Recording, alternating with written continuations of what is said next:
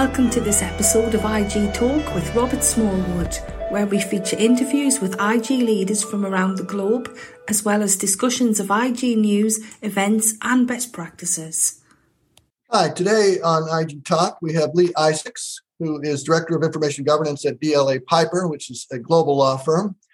And Lee has been through the IGP certification training from ARMA, the CIP from AIM, and SEGO training from the SEGO Association. Lee, welcome to the program. Thanks, Robert. Happy to be here. That's great.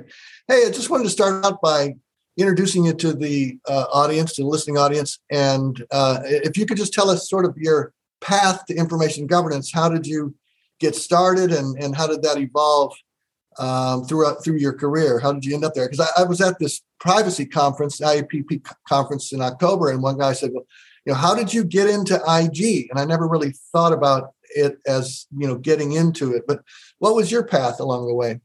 Yeah, it's a question I always like asking other people as well. I think while it's becoming, more of it is an actual discipline at this point, and people are making deliberate choices to kind of pursue it as a career path. I ended up here by accident. So I spent my entire career in law firms, starting in 1985, working in a variety of different roles. Ended up in support positions, was office administrator, doing just kind of the general admin oversight for a firm that's now no longer in existence, Heller Ehrman.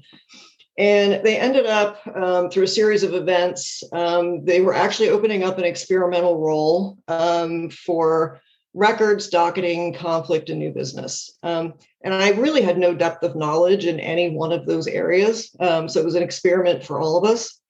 So that was probably the early 2000s, 2003.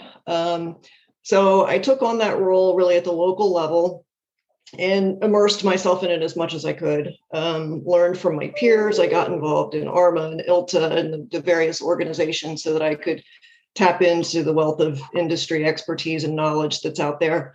And from there, the role just grew. Ultimately, at that firm, it expanded to firm-wide responsibilities. Once that firm went out of business, I ended up going to another firm, Orrick, Harrington, and Sutcliffe. And my career has just progressed from there. Started in records management, and then it was probably while I was at Orrick around 2010, 2011, really kind of made the full shift to information governance. The firm saw the need to expand beyond records management to information governance. And that is really when I made, the formal transition into IG. Mm-hmm. And you were on the original advisory board, I think, for the IG initiative in 2014 too, weren't you? I was on the initial advisory board for that. And I think one of the things that's been kind of most pivotal in some of my industry involvement was the Law Firm Information Governance Symposium that formed back in 2012. And I was fortunate enough to be one of the 5 founding steering committee members.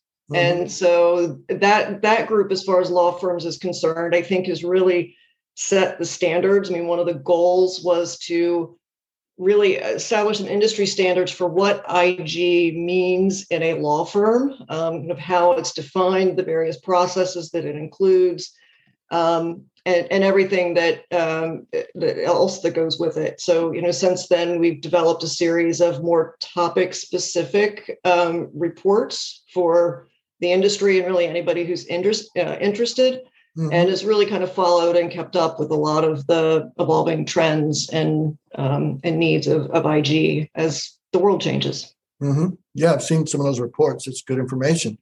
Hey, I'm just wondering, you've worked for a few law firms and some major global law firms. What do you see as some of the differences in the approach to information governance at these different firms? Yeah, that's a good question. And I think that, I've often said that I've held the same title at a few different large firms now, but yet the role has been slightly different at each one. And I think that's largely because each firm's priorities are different. And IG is tied so closely, I think, to firm culture, and each firm's culture is a little bit different. The types of practice groups you support kind of influence where some of those priorities and focus go. I think that there are some firms that really do embrace kind of the true, I think, essence of IG and understand that it is a discipline. It is not a project. It is not necessarily a thing, but it is a discipline that really needs to kind of permeate throughout the entire organization. That having it operate in a silo is not an effective way to make things happen, and really kind of positions you to be much more effective in kind of supporting the firm and its needs and the firm's clients as well. I think others are in various states of maturity in that, I think that there are some firms that are still, working in some silos. And, some of my peers, I know that we collaborate with frequently are kind of still fighting to kind of knock down those walls. Now, that said, I think that even in the firms that I would say are kind of embracing this and doing it well, there's still that fair amount of education and awareness. And a lot of the times, I think even with the attorneys, it's information governance. What's information governance? So, there's still that need to continue to do the marketing and the awareness and doing it in a way that it kind of resonates with people. But I think, like I said, I've seen kind of the varying ends of the spectrum where, things are very well coordinated. There's close collaboration with IT and the business units and general counsel. There's very strong top-down sponsorship and transparency. And then, there's others that are still kind of making their way there. Uh-huh. And I'm wondering, in general, what do law firms get wrong about information governance? What have you seen? Maybe not at the firms you've worked at, but just in general, what do you think that law firms get wrong about it? So the first thing that popped into my mind when you asked that question, and this is not every firm, obviously, but I still think that it can be a challenge in the industry, is that firms can still equate information governance with records management. Mm-hmm. Records management, I think, is an important part of information governance, but the two are not synonymous. Mm-hmm. And so I think that that's a challenge that continues in law firms. One of the other challenges, I think, is that, in law firms, we're very focused on risk. We have our custodial obligations for proper client file management. We have our ethical obligations that we need to consider, and, everything else under the sun that other organizations also need to consider. But one of the things that I think firms in general can do a better job at is not just focusing on the risk, but also focusing on the value. So if you're doing information governance well, you reap the benefits of working more efficiently, being able to provide better client service. Your attorneys can find the things that they want faster, and there's a whole long list of things. So, I think that that's still kind of an area of improvement that, especially those in firms that are kind of in my seat, really have an opportunity to make a difference in that regard. Mm-hmm. And what changes have you seen in the approach to information governance, just and particularly in the last 2 or 3 years with this mood for remote work? Are you still working remote? I am still working remote. Yeah. All the time?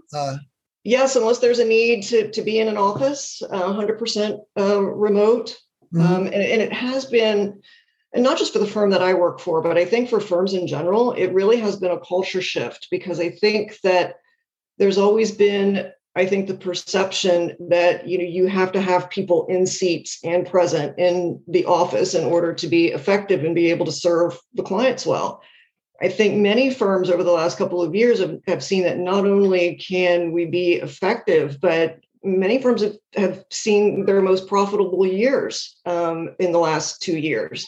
Huh. So, I think that it's, a current trend now in firms. My peers and I talk about this quite a bit, is what this new working environment looks like. Offices are reopened, but firms are shedding real estate right and left. We're going to hoteling and hybrid working models, which I think is the right thing to do for many reasons, but it does bring a lot of IG considerations along with it.